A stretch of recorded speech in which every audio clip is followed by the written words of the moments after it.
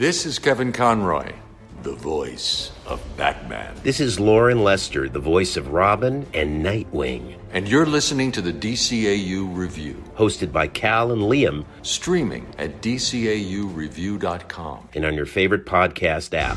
Gotham City is out of control. An entire city screaming in fear. Supervillains walk the streets, preying on the innocent. They will learn the true nature of power. The police are powerless.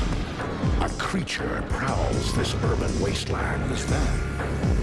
He moves in darkness.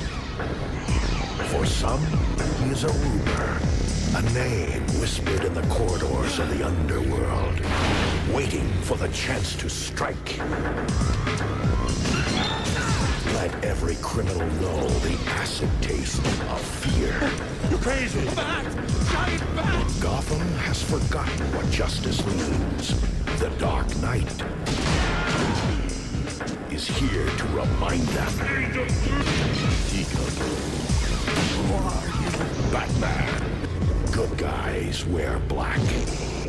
Another day is here, and you're ready for it. What to wear? Check. Breakfast, lunch, and dinner? Check. Planning for what's next and how to save for it? That's where Bank of America can help. For your financial to-dos, Bank of America has experts ready to help get you closer to your goals. Get started at one of our local financial centers or 24/7 in our mobile banking app. Find a location near you at bankofamerica.com/talktous. What would you like the power to do? Mobile banking requires downloading the app and is only available for select devices. Message and data rates may apply. Bank of America N.A., member FDIC. When you need mealtime inspiration, it's worth shopping Kroger, where you'll find over 30,000 mouth-watering choices that excite your inner foodie. And no matter what tasty choice you make, you'll enjoy our everyday low prices, plus extra ways to save, like digital coupons worth over $600 each week. You can also save up to $1 off per gallon at the pump with fuel points. More savings and more inspiring flavors make shopping Kroger worth it every time. Kroger, fresh for everyone. Fuel restrictions apply. We took it all. We brought them to our land. An endless night, ember hot and icy cold. The rage of the earth. We made this curse. Carved it in the blood on our backs. We did not see. We could not, but she did. And in the end... What will I become? Senua's Saga. Hellblade 2. Play it now with Game Pass. Welcome, everybody, to episode 268 of the DCAU Review.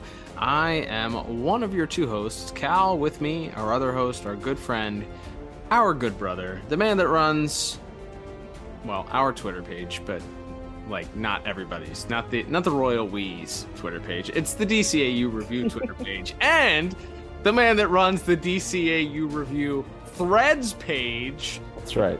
If this doesn't date this episode, then I don't know what will. It's Liam. Liam, welcome to episode 268 of the DCAU Review.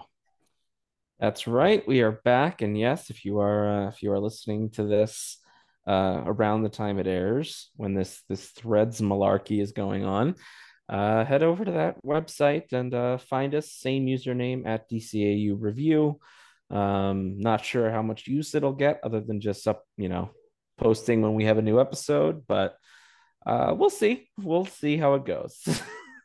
I love, if there's anything that we've learned on this podcast from day one, we've talked about how much we love the meta and all of its subsidiaries, whether it be the Facebook or the Instagram, and now we are graced with yet another app that can mine our data, and we could not be more excited about it.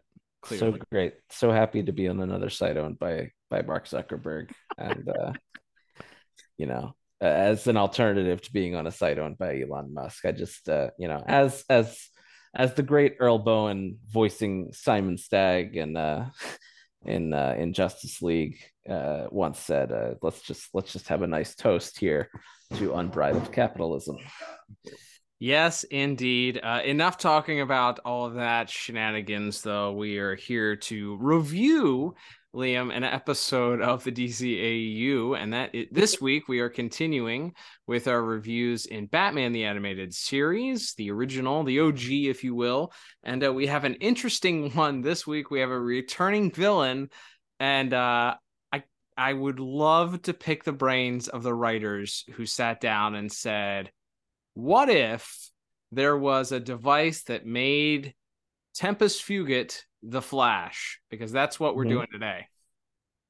Pretty much. That's right. So we'll be reviewing the episode Time Out of Joint, and we'll get into our four main categories. But of course, Cal, first, I must regale us with the official IMDb synopsis for this episode. That's right, Liam. And this episode, speaking of it, originally aired on Fox, at least the Fox Kids programming block, according to the DCAU wiki, back on October the 8th, 1994, meaning we are just here shy of the 30, about a year and a couple of months shy of the 30-year anniversary. So 29-year anniversary coming up this year of this episode's debut. And of course, before we get to the IMDb synopsis, we must remind you that it is, of course, as it is each and every week, brought to you by The Pod Tower. Head over to youtube.com/The Pod Tower and subscribe today to get the entire catalog of the Tim Talk podcast, which of course discussed this episode.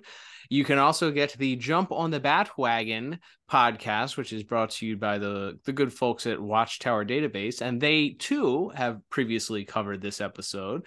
And you get our entire catalog there as well. And this very episode right now is sitting at youtube.com/The Pod Tower. So head on over there today, sign up for it, subscribe, get the notifications when every single one of these podcasts drops a new episode. You're not going to want to miss it. That's youtube.com/The Pod Tower. That's right. So this is the synopsis for Time Out of Joint, which was written by Alan Burnett and Steve Perry. Not that one. And directed by Dan Reba, with music by Carl Johnson and animation by Dong Yang. And that synopsis reads as such.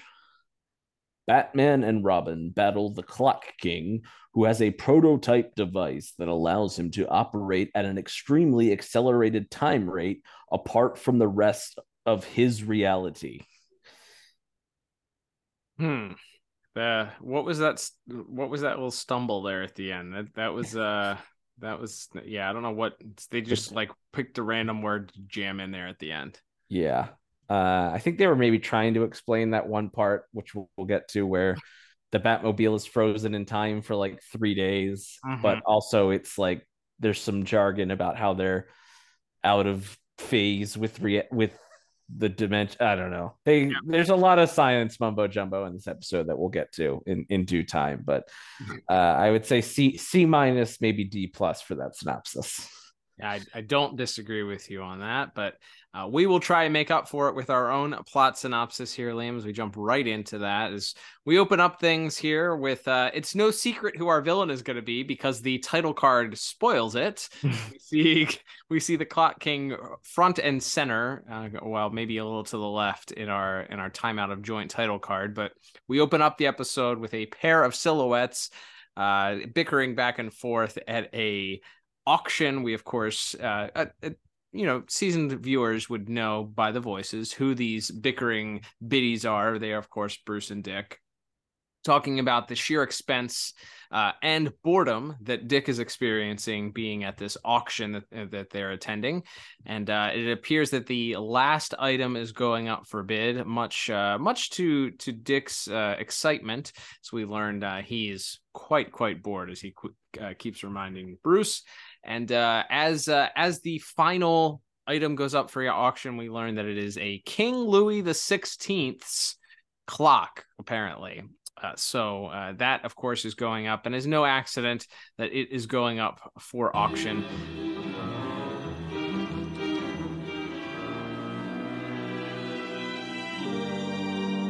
Sold, ladies and gentlemen, to Miss Veronica Vreeland for $200,000. Bored. We've only been here 10 minutes. 10 minutes for you, 10 hours for me.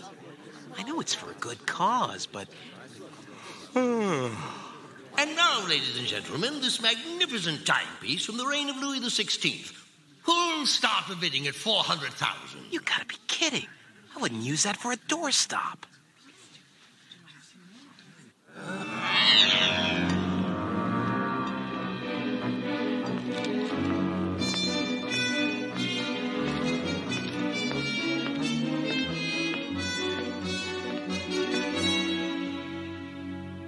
Right on time, as usual.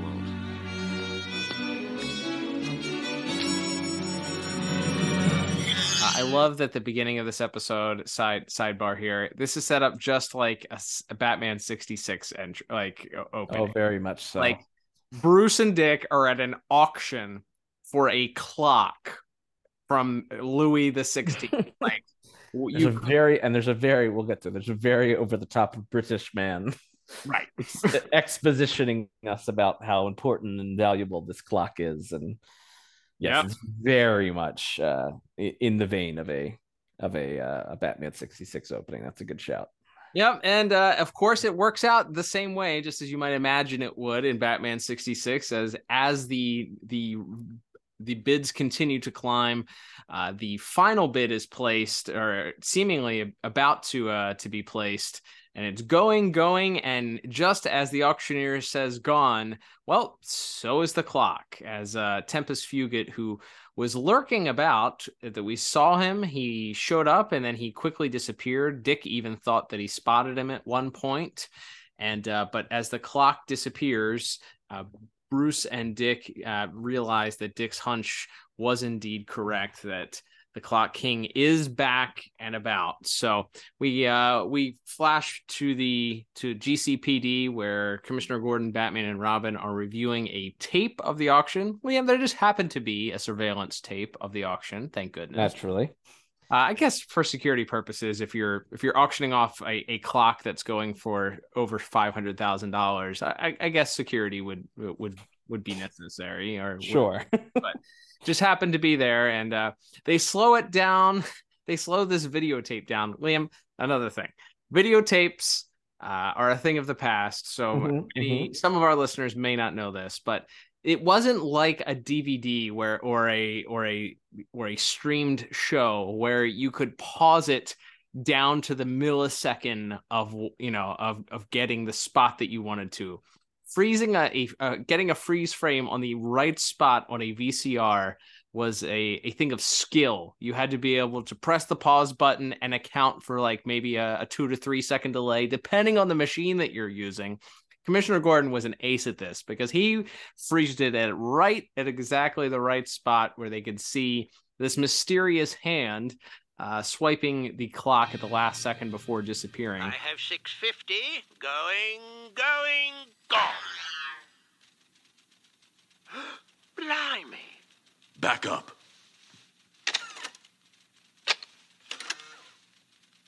There. Freeze it.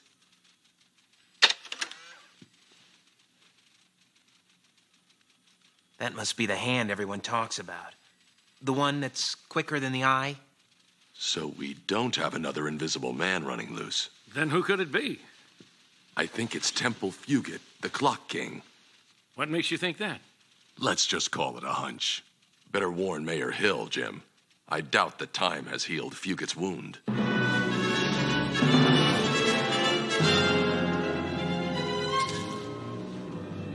And that leads Batman to surmise that the Clock King is indeed back. Commissioner Gordon, a little confused, states, well, how do we know that he's back? And Batman just says that he has a hunch, and that he also has a hunch that the Clock King will be more than likely looking to fulfill what he was unable to do in the last appearance, and that, of course, is exacting revenge on the mayor of Gotham. That's right. So we get a little bit of insight into exactly how the Clock King is pulling off all of this stuff, as we cut to a Dr. Wakati, some sort of scientist who is no, he's the father of quantum temporal theory. Please put some respect on the man's name. Sure. That's true. That is how Batman refers to him later, but he's testing this interesting device, some sort of looks like some sort of projector. He has a couple different things. He has a ball sort of suspended in midair, seemingly, and then also a potted plant. And as we watch, the potted plant grows out of the pot, completely blooms, and then wilts and dies all in a matter of seconds. And the ball doesn't move, as he explains to this Dr. Wakati explains to his faithful assistant and helper, who we come to find out is none other than the Clock King himself. That the device seems to be working like a charm, and that it has a lot of applications, that it could help a lot of people. 6:15, sir. Time for breakfast. I've also brought you your medicine and the timer so you can take your pills on schedule. You think of everything, don't you, Harold? It is my job, sir. How goes your research, if I may ask? Well enough. The iron ball has dropped a mere tenth of a millimeter since the experiment began last week. An extreme temporal discontinuity. And the accelerated effect is just as dramatic. 5 minutes ago, that plant was a seed. Amazing, Dr. Wakati. Why, the possible applications are mind-boggling. Indeed. We could get rid of radioactive waste in minutes instead of eons. Put terminally ill people in stasis until a cure is found. And the question is mankind civilized enough to make the proper use of it? You're right, Doctor. It's very important that this device be kept in the right hands. So he's got noble intentions, but of course that's not exactly what the Clock King is up to. So he decides to once again take the device, and he's going off to track down the mayor as promised. And we cut to the mayor's office, where Batman and Robin are on a stakeout. But as they're watching, we get the Clock King's perspective on how things look when he's moving at super fast speed using this special device. So it's we'll talk about that maybe more in visuals. But essentially, the whole world is at a standstill, and he gets to sort of very slowly make his way through the doors, past all of the security, and up the stairwell after after pressing for the elevator. That was a funny bit.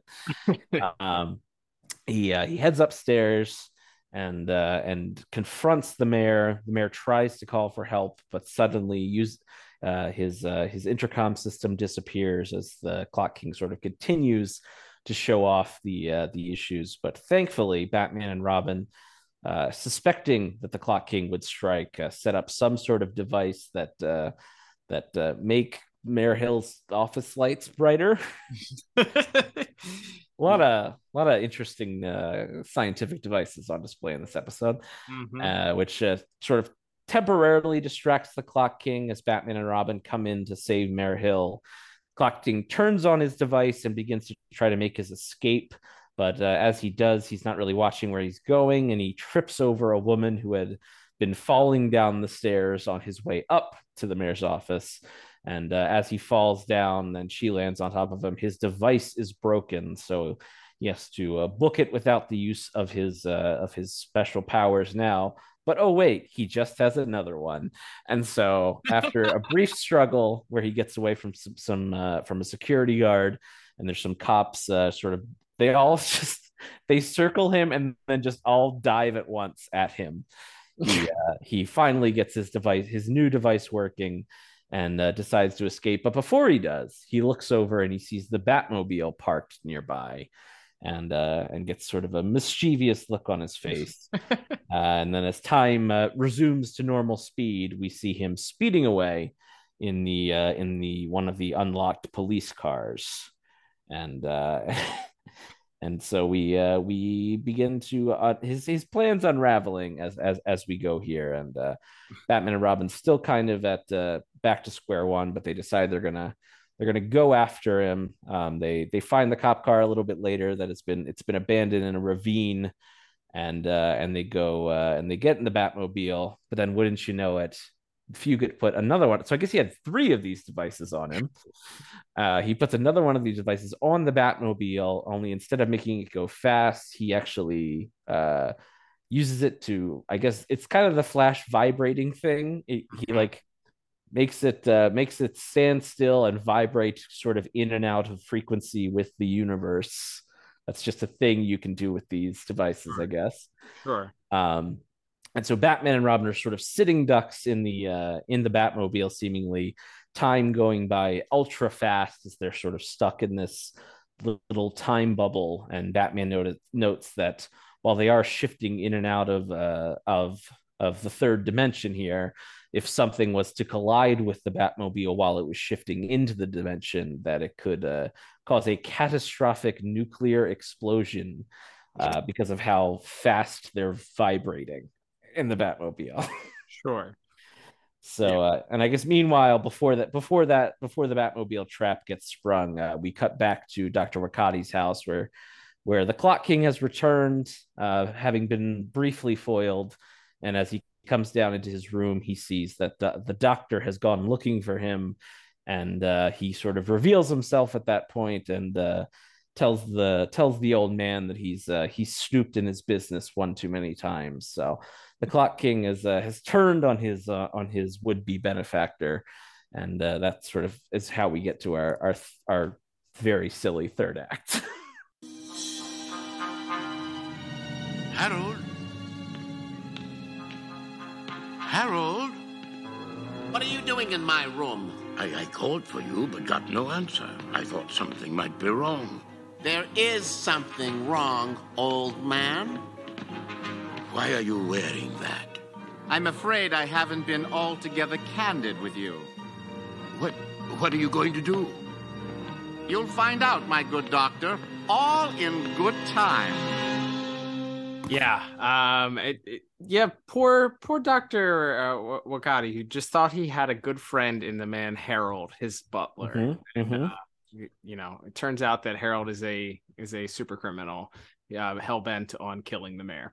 So, unfortunately, as we mentioned, Batman and Robin stuck in the Batmobile at this time. Batman using his brain and the scanner on the Batmobile, which he's able to locate the attached device, does the old Batman Returns trick and shoots a hole through the bottom of the Batmobile. This time it's a direct hit, though, as opposed to having to reach down and grab it.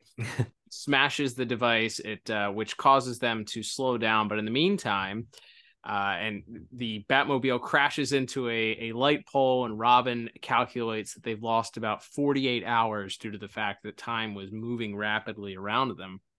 So they're off on the bat cycles to visit the doctor, who Batman discovered likely was on the other end of where the Clock King dumped the police car. There was one train that went past there at that time, and it went out to the doctor's estate.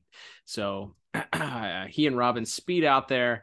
They discover that Dr. Wakati has been, unfortunately, placed in suspended animation at the time that the Clock King attacked him.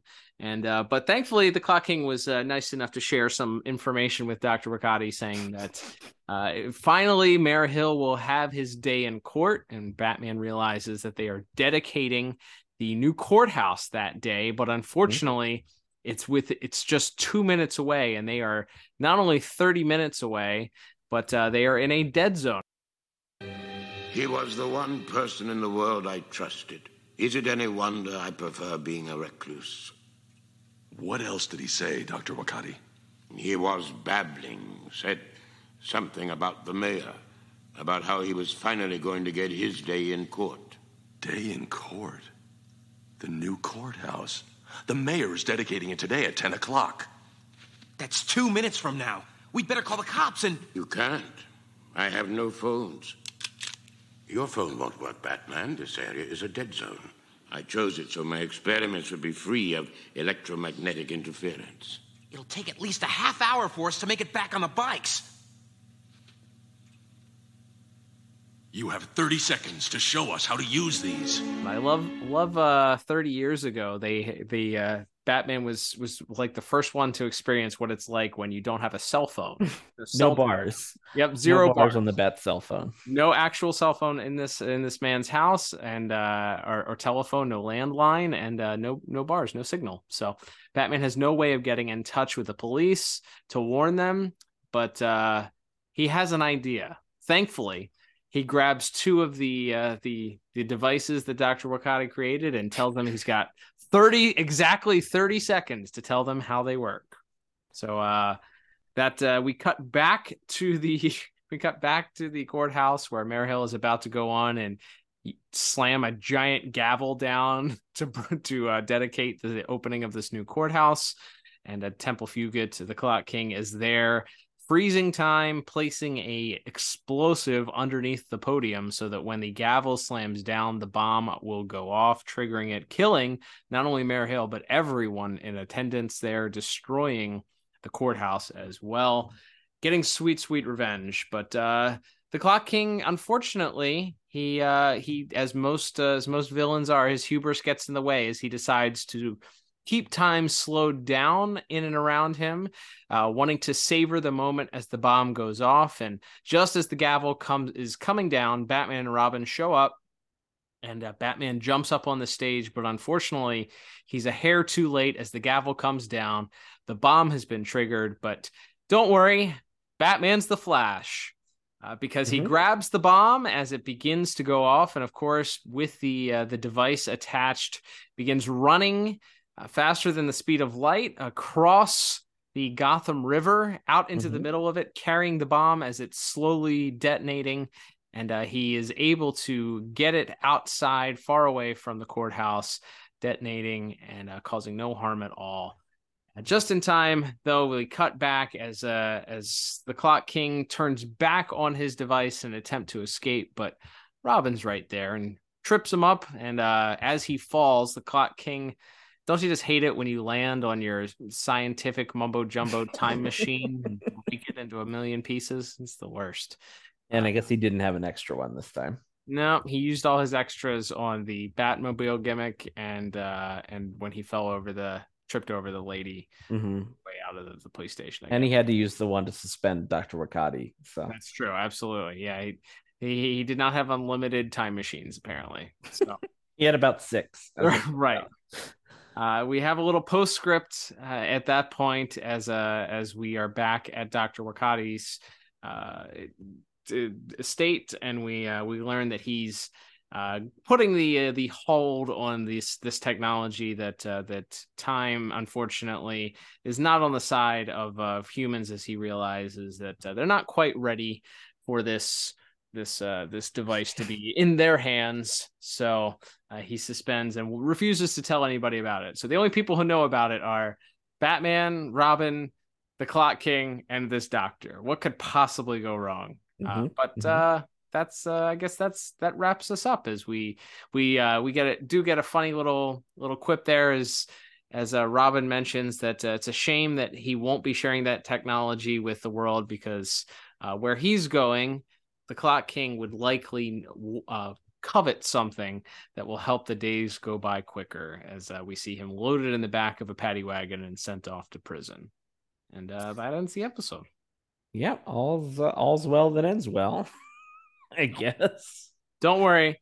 This crazy sci-fi time machine thing never comes back again. So nope. Don't have to worry about it. So as we do, we can we've already kind of been sharing our thoughts, but this episode is dumb. Yes. This episode is nice, really dumb.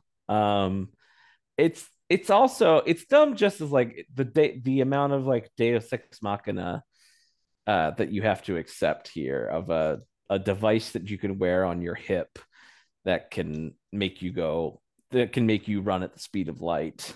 And also apparently you can put it on your hip and then drive a motorcycle at the speed of light. Or you can attach it to a vehicle and make it go slow or fast or whatever. Or a bomb. Yep. It's just there's a lot of you can just do whatever because it's basically magic in this episode. And does whatever you need it to in whatever moment for whatever plot point of the story is needed. Yeah, I think that's why it's like it doesn't even feel like it follows the same rule of like a time machine or like something similar that does like this, like a super speed suit or something. Like it just doesn't feel like it follows any particular rules. It just so I think that's part of the reason I didn't really like it. I didn't like the other part, we've talked about this before. I think it was when we reviewed the last Ra's al Ghul one where they go to Egypt and fight the zombie. Where it's like, I know later on there's aliens and time travel and all this stuff, but it doesn't work in this original BTAS run for me when we get like really sci-fi or fantasy with the plot. And then the third thing that I think doesn't work is that it takes what I thought was the most interesting thing about the Clock King. It's been a very long time since we reviewed that original episode. But the most interesting thing about that guy is he's like a 58-year-old man. Right. But he's so smart and so attentive to timing and detail that he's able to run Batman and the cops ragged and kidnap the mayor of a major American city just because he's so smart and witty. And then here it's like, well, he doesn't have to be smart. In fact, he's kind of an oaf in this episode. Yeah. Bumbling and tripping. He doesn't invent the device, which is fine. He wasn't a doctor in the last episode. He was a lawyer or something. So it's fine that he didn't create the device, but he's just kind of this bumbling guy. Like, it just feels like this could have been anybody. This could have been any villain.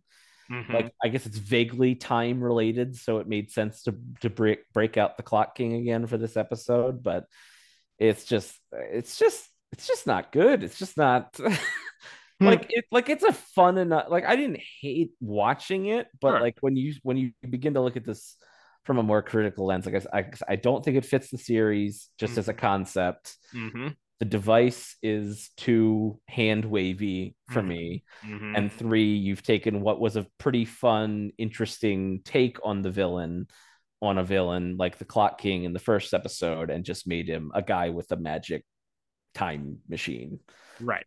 And so that's way less interesting than what he was the first time. Yeah, remember the first episode? He was a guy with OCD that had this weird grudge against the mayor because he made him late for a court date. Remember? Like, that was right. That was the whole thing. Like, he had, and that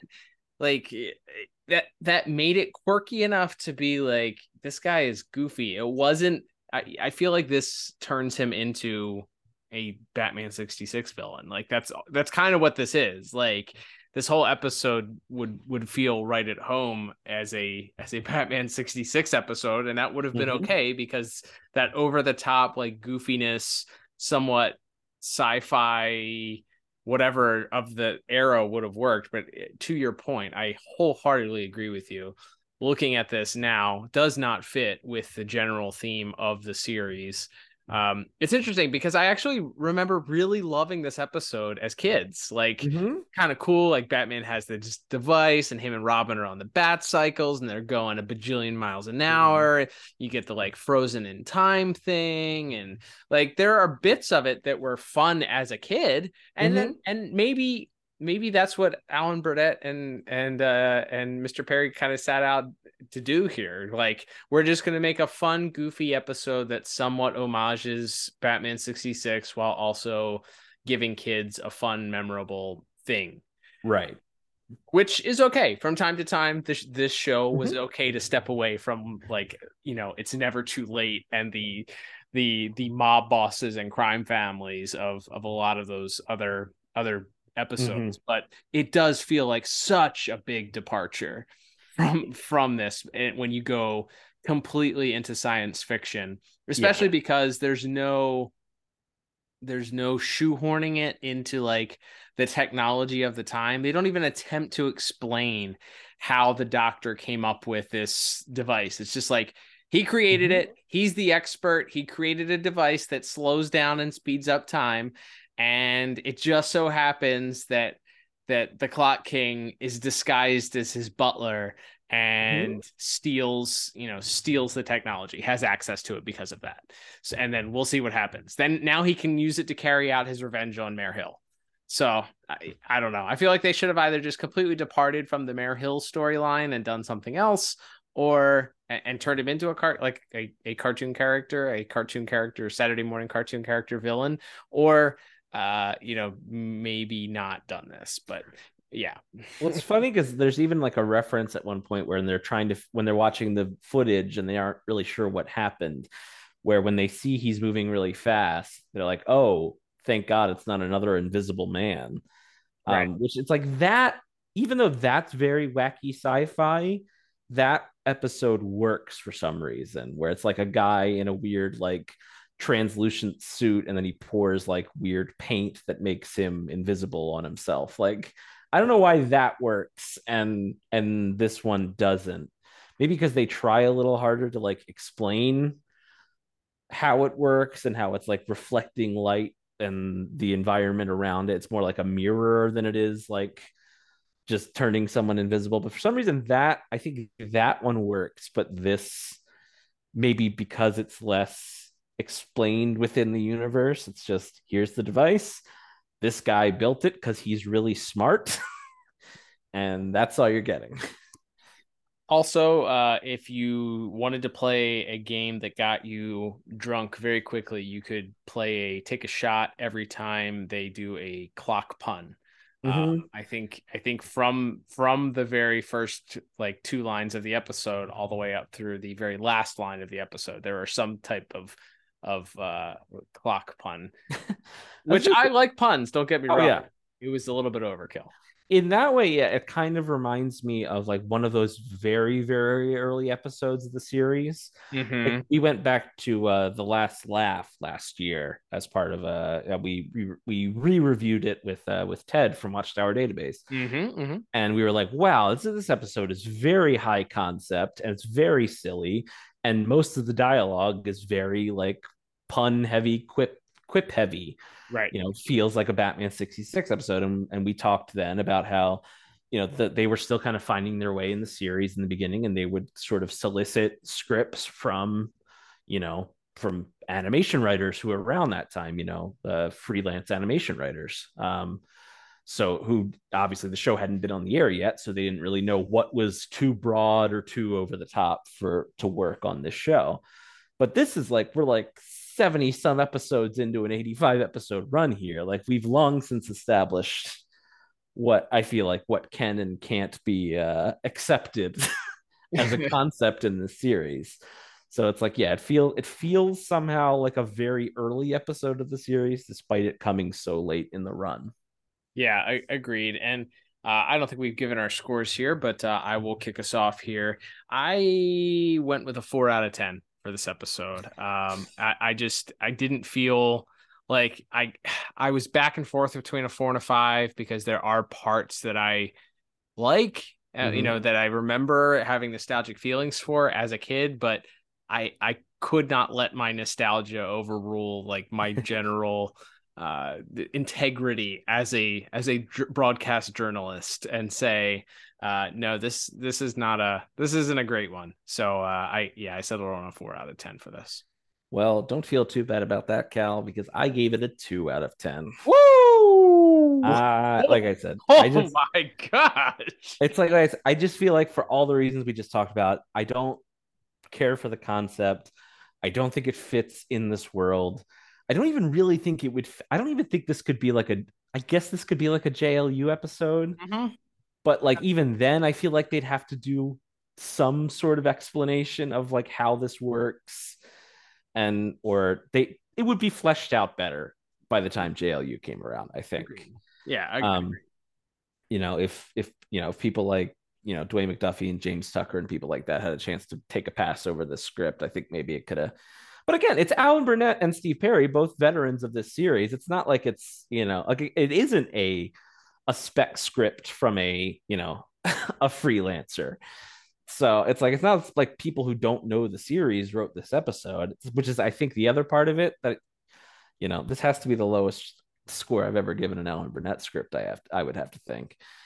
But yeah, I don't know. It's like I said, I don't like the concept. I don't think it fits within the world, and I think it makes a pretty fun, who had been this kind of fun one-off villain, much less interesting than he was the first time around, in favor of kind of a mindless kid show adventure episode. Which, again, it's not the end of the world, and again, not every episode is going to be a home run. But yeah, just I think when I have that many like deep-seated problems with the episode, I can't go much higher than that on my plot score.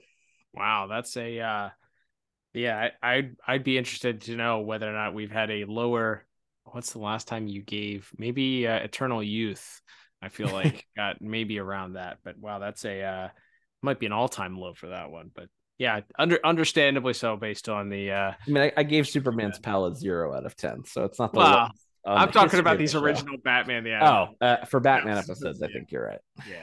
Yeah. Superman's pal is in a league of its own. But We took it all. We brought them to our land. An endless night, ember hot and icy cold. The rage of the earth. We made this curse. Carved it in the blood on our backs. We did not see. We could not, but she did. And in the end... What will I become? Senwa Saga. Hellblade 2. Play it now with Game Pass. let's move on here, Liam. Let's move on to perhaps brighter skies and a lighter topic here as we get into talking about this week's visuals and animation. Dong Yang Animation credited, I believe, with the animation for this week. We touched on it a little bit. There is, while the plot may be goofy, putting it nicely, I think the visuals that at least accompanied the powers that this machine bestowed upon its wearers was certainly worth talking about. That's probably the big picture thing that we can talk about mostly. But yeah, what did you think of? I'll start off. We get Clock King gets some new garb. He's no longer in the Bruce Wayne shopping in the Bruce Wayne aisle. He doesn't have brown and yellow. He's got himself a nice, sleek black. I guess it's his butler outfit. He's wearing a black tux here, so he does look a little bit different.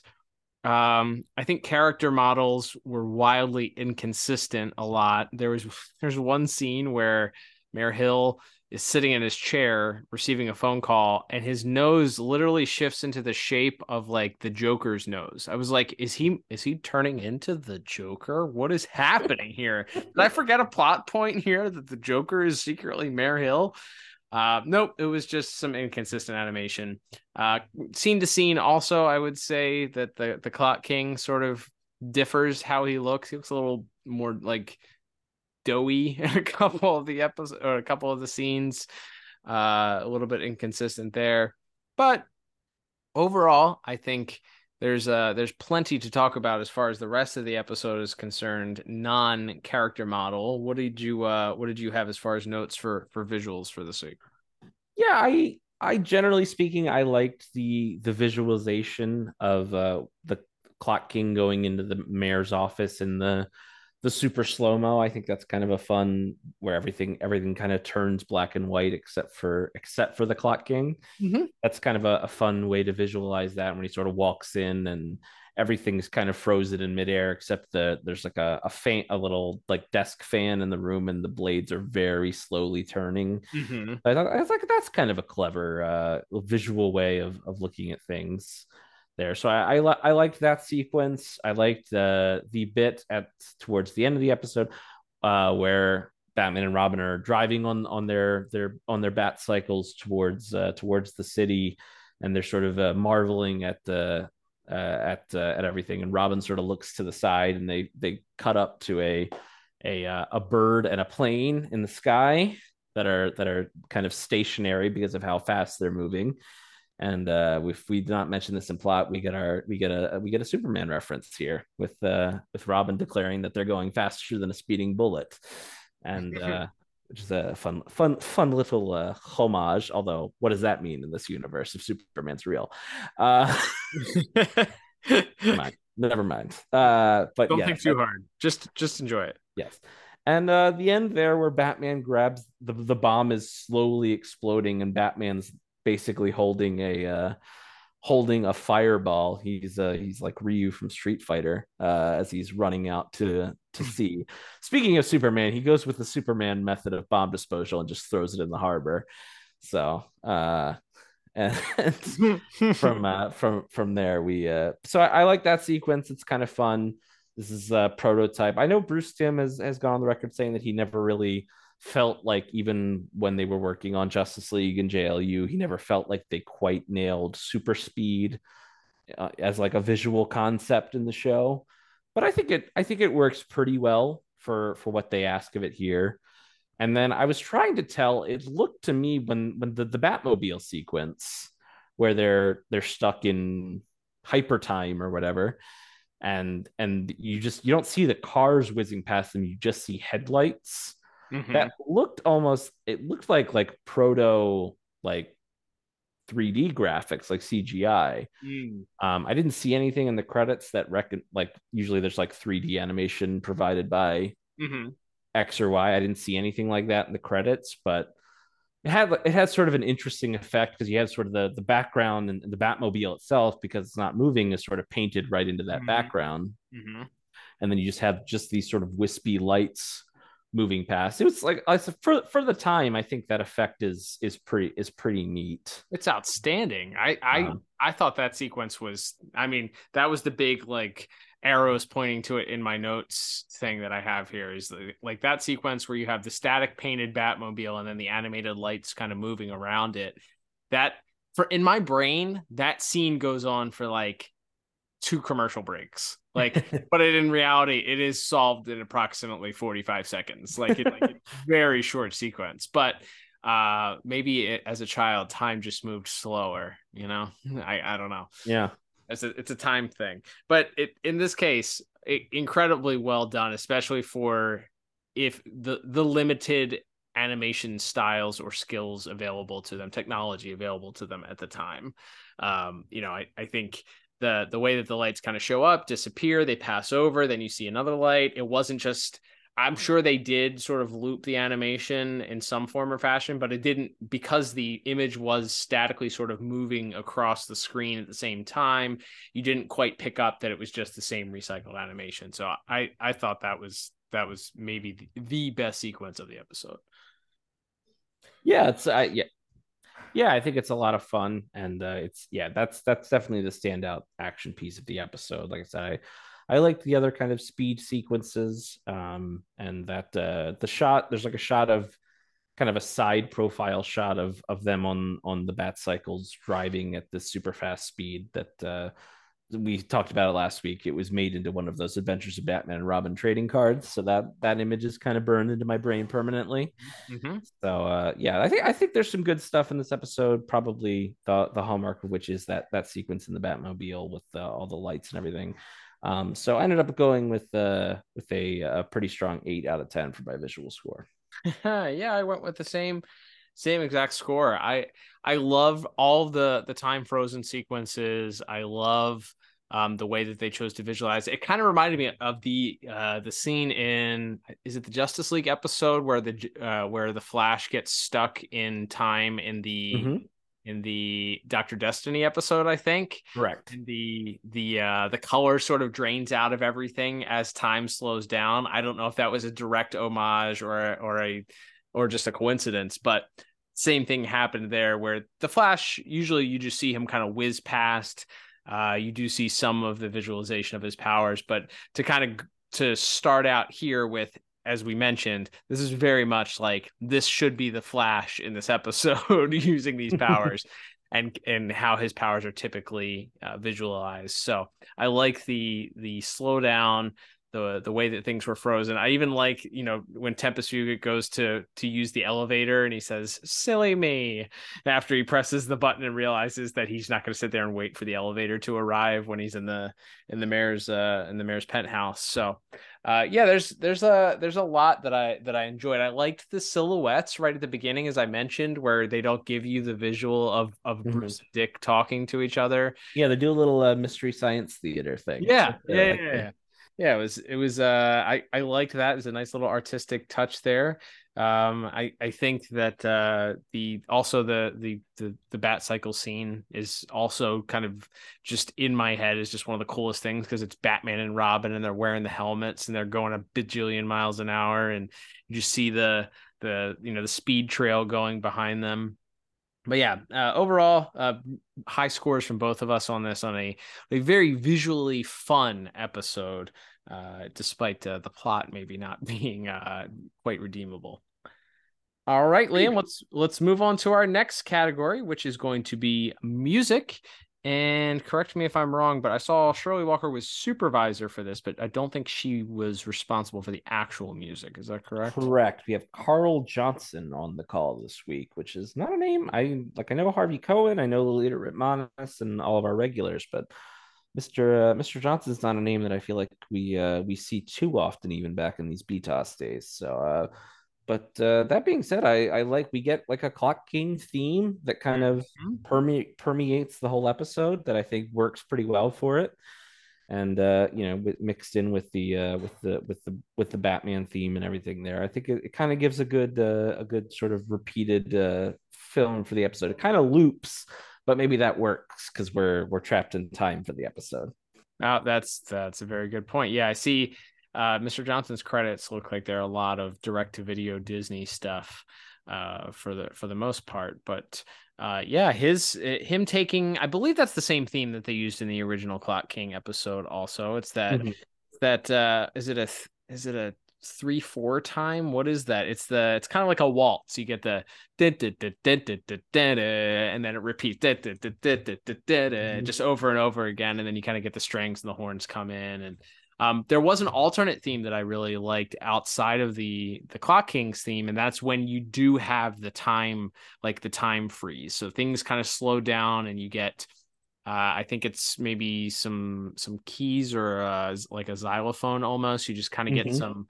So it's very whimsical sounding, but also it's kind of ominous at the same time because it's played in such a minor key. But that punctuates both the initial time and that in the auction scene and kind of gives it that eerie, mad scientist. What is the Clock King up to? And then it's played as he's sort of walking in through the to the mayor's penthouse, and then again at the end as the gavel is coming down, of course, breaking in with Batman and Robin showing up. But I don't recall really hearing much of the Batman theme for the episode. There wasn't much time or place for Batman to use it because there's no real fight scene here. We have Batman saving the mayor from a bomb, but I think they did learn from the first episode that because the Clock King could not be a physical threat to Batman, the fisticuffs have to be limited. Otherwise, it makes Batman look extremely inept. To be outwitted by this 60-something-year-old man. But overall, I thought the music was really strong. It's instantly memorable. It has the beat that kind of feels like a clock ticking or like almost like a grandfather clock type swing back and forth. I really, really enjoyed it. It brought me back. It's like, okay, yeah, this is the time out of joint. This is the Clock King. Instantly recognizable theme for him. I feel like it adds to both the scenes with that theme as well as the scenes with the time being frozen. So it played a huge part for me for this week's episode. I felt like it was its own character, which always gets an extra point when I'm running down my score. So I ended up going with a very strong 9 out of 10 for music this week. What about you? Yeah, I went with a 7 out of 10. So I think it's pretty similar there for all the reasons you mentioned. Yeah, I like that. I like that Clock King theme. I think it works. And to your point, putting like a special sort of tone on it when we're in that hyper time, so to speak, I think was a nice touch there as well. All right, Liam. Well, that will begin to take us to our final category of the day, which of course is going to be talking about our voice cast for this week. Not a huge one this week because we don't have a lot of different characters, but a lot of returning favorites, series regulars, and of course a returning villain voiced once again by its original actor. Let's go ahead and talk about this week's voice cast.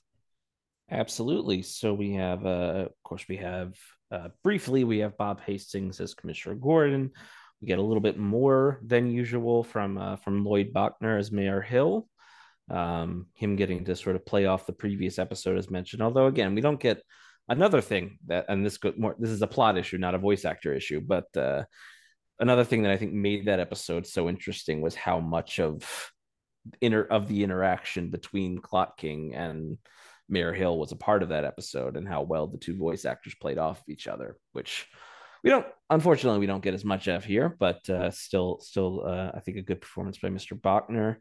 Elsewhere in the episode, we have Dr. Wakati, as mentioned, played by Roscoe Lee Brown, which you may not recognize that name, but you would probably know him as the voice of the Kingpin on the Spider-Man animated series that was being produced at the same time. This is kind of the reverse of the of the Mark Hamill thing, where he's better known for playing the Spider-Man villain than on his role here. But a lot of crossover in those voice casts, those Marvel shows, and Batman the Animated Series at the time. And then I think he's great, by the way. I think he's very I mean, didn't have a ton to do for the episode, but I thought he was very strong, and I would not have picked him out as the Kingpin had you not said so. So disguised it enough with sort of a I guess a native African accent sort of to blend that in there. So yeah, pretty strong for what he was asked for. Absolutely. And then I just want to mention, this is more of just like a fun little tidbit. So playing the auctioneer in this episode, who by the way was based visually on an old English actor named Terry Thomas, is a guy by the name of Alan Oppenheimer. Mm-hmm. And if you're curious, yes, he's related to that Oppenheimer. He's like third cousin of the man who created the atomic bomb. And then also he voiced Man-at-Arms in the original He-Man the animated series. I'm not sure which one he's more known for, or more which notorious for. I guess maybe it's a more recent thing to look back at the creation of such a device with a bit less awe and a bit more horror over what we have wrought. But you didn't think about changing that name.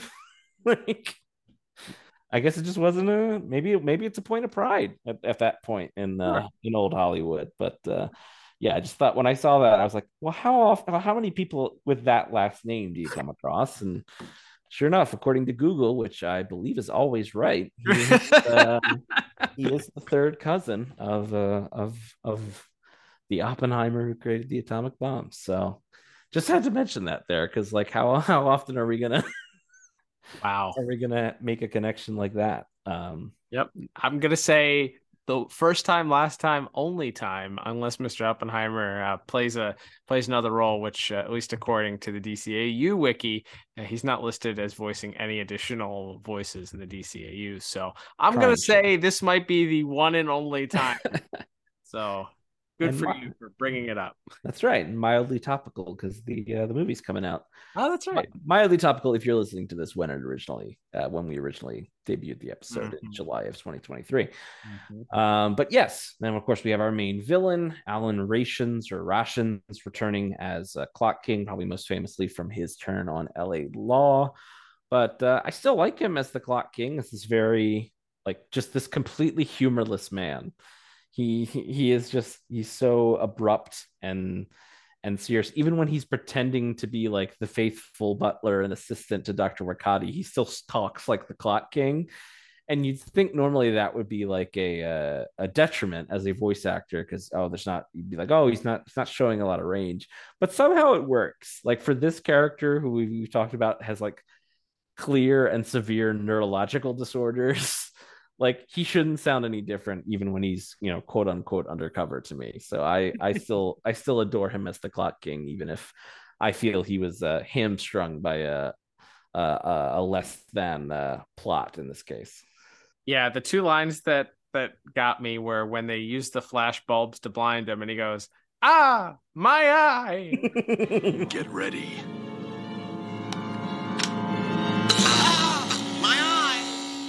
And then later on, as he's escaping from the mayor's penthouse and stumbles across Batman's vehicle and goes, "The Batmobile." Ah. The Batmobile. Ah. He's so wacky. But... so strange. Like, what an interesting choice of delivery for both of those lines. But fits the idiosyncratic nature of that character as we if we established at least in the first episode. So yeah, absolutely. That deep down underneath of it, he's a bumbling fool. A far cry from the character that eventually would lead Task Force X. That's right. In Justice League Unlimited. That's right. And then, of course, we have our dynamic duo this week. Once again, Lauren Lester as Robin and Kevin Conroy as Batman. They don't got much to do. Like you said, other than Lauren Lester gets a lot of clock and time puns. And Batman has to deliver a lot of dialogue, exposition about Dr. Wakati being the father of chronal physics or whatever. And and explaining how they're trapped in hyper time or whatever is going on when they're in the Batmobile and all that. So a lot of it's an educational episode for Kevin Conroy and a pun heavy episode for Lauren Lester and but again, it's not really their show. It's really Mr. Rations as the Clock King who does most of the heavy lifting in this one. Yeah, I would agree. Not unfortunately for Mr. Lester, I don't feel like he was given a lot of great material to work with. It's a lot of bad time puns and not a ton for the late Mr. Conroy to do in the episode. So basing that off of everybody else's performance, I would say I gave it a 6 out of 10. There wasn't anything that I felt really blew me away. I did laugh at the Clock King's goofy lines, but I didn't think there was one. I remember in the first episode in that the Clock King, that sort of diatribe he gives at the end where he kind of reveals to the mayor why he's out for revenge, how passionately insane he sounds, yes. Like declaring his anger at him for making him late for this court case.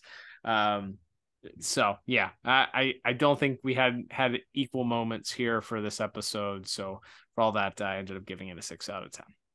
Yeah, I went 5 out of 10, so not much different there. Like I like him. Like he's just such a weird, such a weird and fun performance from Mr. Rations, and I did like Mr. Brown as Dr. Wakati as well. But yeah, just not a lot to write home about. Not a lot of, like we said, it's such a weird and kind of fluff plot that there's not a lot of big dramatic moments for any of our actors to really sink their teeth into with this one.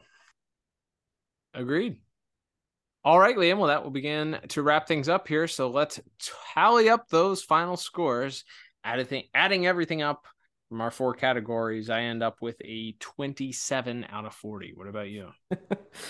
You were only 1 or 2 apart, I think, in each category, but it ended up with me being at a final score of 22 out of 40. So I don't here. How is that possible? I don't know. Yeah, I guess the two there was a 2 difference in plot. We had a 2 difference in music, and we had a 1 difference in voice acting. So that checks 5, yeah. That would be 5 in my little head math there. So I guess it makes sense. All right, question of the day here. Returning character comes back later on in Justice League Unlimited, is sort of the bow on the end of that first Clock King episode, question mark. Mm-hmm. Where do you land, Liam? Is this a must watch? No. I think you can skip this one. Skip it. Yeah, I think because when he comes back in JLU, he's the timing guy. He's plotted out the heist down to the second. It doesn't involve any sci-fi time devices. So I think we can kind of skip this one. It's not really referenced again. These devices don't come back. There's not really a reason. Yeah, I agree. I unfortunately, as cool as it was as a kid watching this episode, I think unfortunately at this point, even though it is a follow-up, nothing really changes before or after this episode. As you mentioned, the devices don't come back. He doesn't come back in this series or in the new Batman Adventures. There's a tie-in comic that you posted on our socials this week. Head over to Instagram at DCAU Review if you want to check out Liam's little drop of that from the is that Gotham Adventures, I think? It's Batman Adventures Volume 2, which was where they started drawing him like the Justice League Batman. There you go. So check that out. If you haven't read that, check out our little synopsis on the Instagrams. But yep, skip it and find a better episode to watch if you're looking for a rewatch. Which, I mean, given the fact that we got into the 20s, I think that does speak highly of our thoughts on the visuals and the animation. So it's not as if this episode is completely bereft of fun, but it's just not it's not one I plan on revisiting too often in the future. All right, Liam, let's wrap things up here. Thank you, everybody, for tuning in. Don't forget, we would love your support if you liked the podcast. Head on over to your favorite podcast app, wherever you listen to us, and smash that subscribe button. That helps us out. If your podcast app of choice allows you to leave a review like Apple or Spotify, go ahead and do so. Leave a 5-star review if you like us that much. And then if it allows you to leave a little blurb, a little paragraph about what you like, please feel free to do so. Even if you've left one before, I've heard that Apple allows you to leave multiple reviews. So if you're feeling kind and generous and want to take a couple of minutes to support us, that is a fun, easy, free way of doing so. And Liam and I always get a kick out of reading those reviews when they do pop up. So thank you to those that have taken the time and will continue to take the time to do so. If you also want to support the podcast monetarily, there's a couple of ways to do that. There are links in the show notes, one to our store and one to the donation button. You can buy Liam and myself a coffee. Thank you to our subscribers also. There's an option to subscribe to the podcast. Thank you to those that every month give us some money and just for making this podcast. So thank you to our supporters for doing that. As we mentioned at the top, head on over to youtube.com/thepodtower, subscribe there, and hey, comment on those videos too if you want to interact with us. You got many different mediums of interacting with us now. As we mentioned at the top, you have Twitter, as long as that website still exists. You have Instagram. You have you have Threads, so long as that website still exists. You got a lot of different ways to talk to us, to share your opinions, your thoughts. Slide into the DMs, whatever mode of talking to us publicly is available on one of those sites, do so. But follow us on all of those socials. And there you will learn quite often what our next episode is before we even talk about it. But Liam, we will be dropping it here next week. And just what episode will we be reviewing next week? That's right, Cal. We got another fun one, and I have to imagine one of the last non-Robin featuring episodes we have remaining in our BTAS catalog here. That being the episode Catwalk, which not only sees the return of Selena Kyle, but also features Scarface and the Ventriloquist, I believe. So a somewhat rare villain team up episode next week to talk about. So, and not one, I feel like we both had this one on tape, but also didn't watch it very often. So I have not seen this episode in many a year. So looking forward. Remember a giant whale in this episode from my recollection. So sounds about right. And I remember the puppet gets destroyed at the end. Yep, that's spoiler alert. That's a safe bet. Death, correct. Taxes, and some sort of disembodiment of the puppet man. That's right. So looking forward to talking about Catwalk next week. But until then, I'm Cal. And I'm Liam. And we will talk to you on that next episode of the DCAU Review. Bye-bye.